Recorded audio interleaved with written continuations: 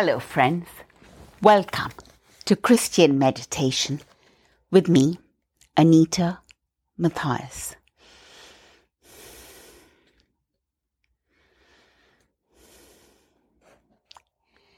Let's begin to detach from our distracting world, to retreat within ourselves,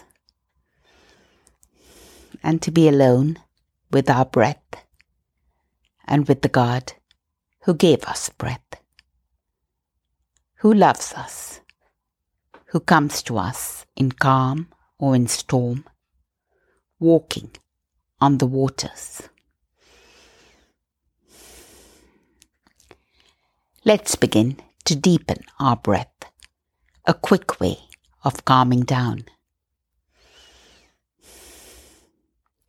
Eventually, slow, easy breathing when we are stressed or agitated will become a habit, which we'll do without even realizing that we are doing it.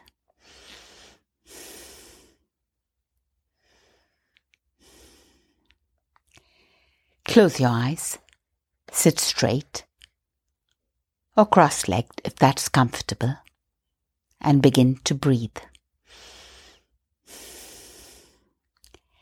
Exhale fully to the count of 5. Inhale deeply to the count of 5.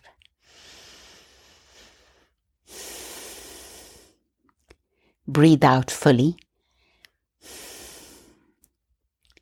Breathe in deeply.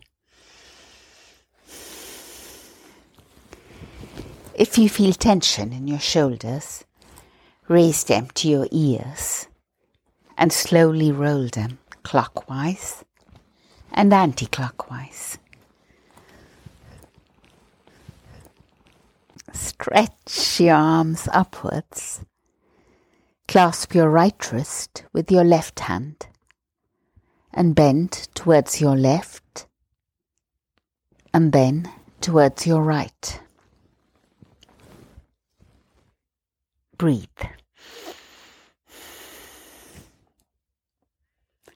Ball up your hands and your toes, then wriggle them outwards. Breathe. Now tense your whole body as tightly as you can, and then relax it. Let's breathe. And let's repeat the tense, relax cycle once more. Tense your body, tight, relax it.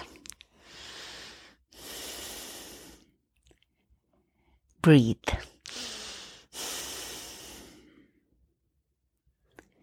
In a vision, the prophet Ezekiel sees a valley full of dead bones. And the Spirit commands him to say, "Dry bones, hear the word of the Lord. This is what the Sovereign Lord says. I will make breath enter you, and you will come alive. Come, breath from the four winds, and breathe into these dead, that they may live." And breath entered them, and they came alive. Then the Spirit said, "Son of man, these bones are the people of Israel. They say, 'Our bones are dried up, and our hope is gone.' Therefore say to them, 'The Sovereign Lord says, I will put my Spirit in you, and you will live, and I will settle you in your own land.'"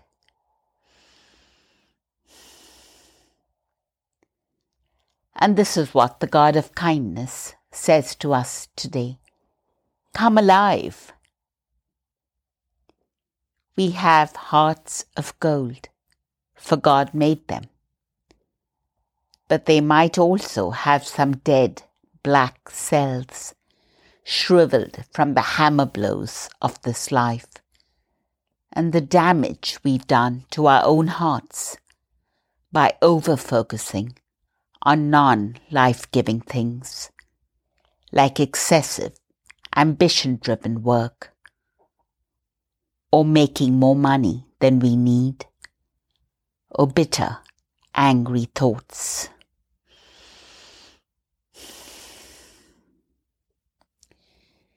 When the Spirit blows through our hearts like a mighty wind, working the miracle of forgiveness,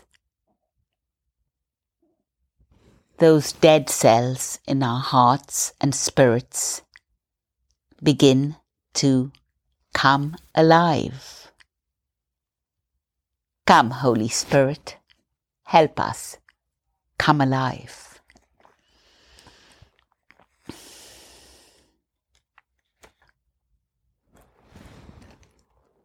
The parable of the unmerciful servant. Then Peter came to Jesus and asked, "Lord, how many times shall I forgive my brother when he sins against me? Up to 7 times?"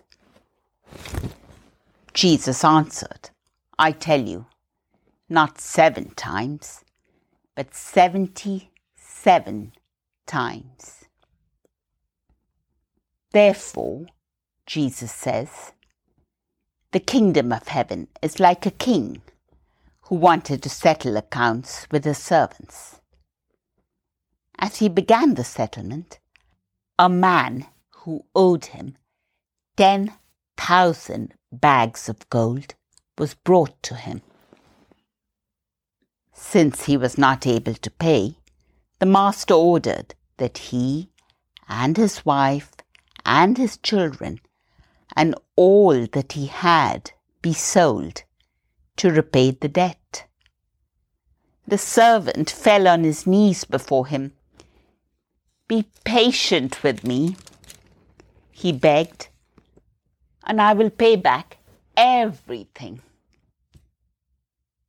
The servant's master took pity on him, cancelled the debt, and let him go. But when that servant went out, he found one of his fellow servants who owed him 100 pieces of silver. He grabbed him and began to choke him. "Pay back what you owe me," he demanded. His fellow servant fell to his knees and begged him, "Be patient with me and I will pay you back." But he refused. Instead, he went off and had the man thrown into prison until he could pay his debt. When the other servants saw what happened, they were greatly distressed and went and told their master everything that had happened. Then the master called the servant in. "You wicked servant," he said, "I cancelled all that debt of yours because you begged me to. Shouldn't you have had mercy on your fellow servant, just as I had on you?" In anger, his master turned him over to the jailers to be tortured until he could pay back all he owed. And Jesus concluded, "This is how my heavenly Father will treat each of you unless you forgive your brother from your heart."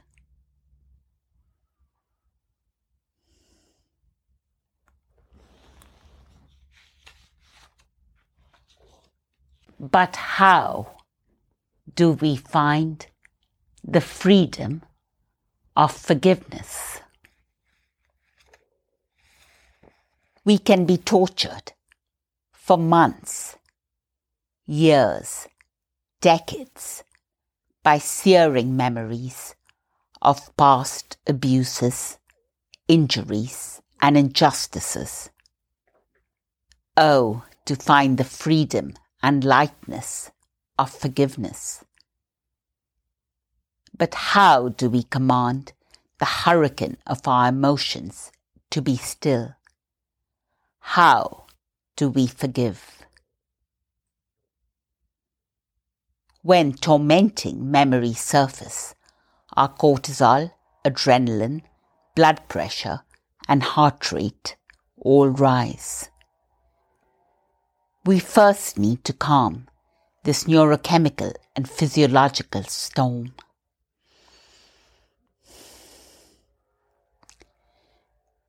It's good to literally go on a walk with Jesus, honestly naming our emotions: outrage, shock, rage, hurt pride, hurt feelings, grief, incredulity, and the longing for justice. 4. Feelings buried alive never die. Then, in a process called the healing of memories, mentally visualize the painful scene that still upsets you, seeing Christ himself there, his eyes brimming with compassion. Ask Christ to heal the sting, to draw the poison from these memories of experiences which have injured your mind, spirit, character, and assessment of yourself. We are caterpillars in a ring of fire, as Martin Luther wrote, unable to rescue ourselves. We need help from above.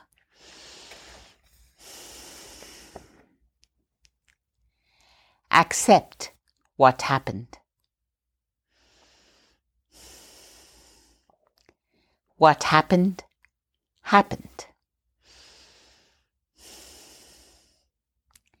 Then, as the Apostle Paul advises, give thanks in everything, but not for everything. Give thanks in everything, because God can bring good out of the swindle and the injustice. Ask him to creatively bring magic and beauty from the ashes.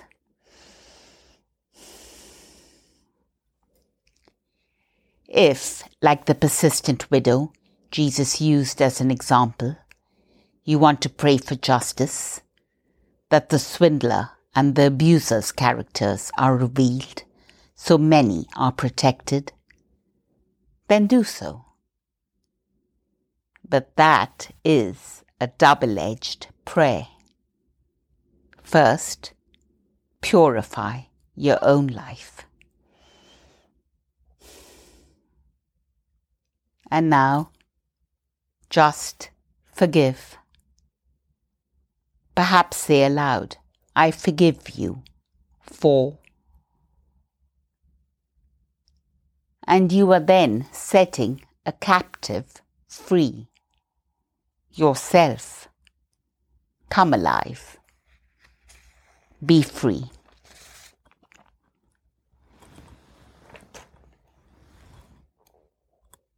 And when memories of deep injuries arise, say, no, no, not going there. Stop repeating the devastating story to yourself or anyone else. Don't waste your time and emotional energy, nor let yourself be overcome by anger at someone else's evil actions. Don't let the past poison your beautiful present.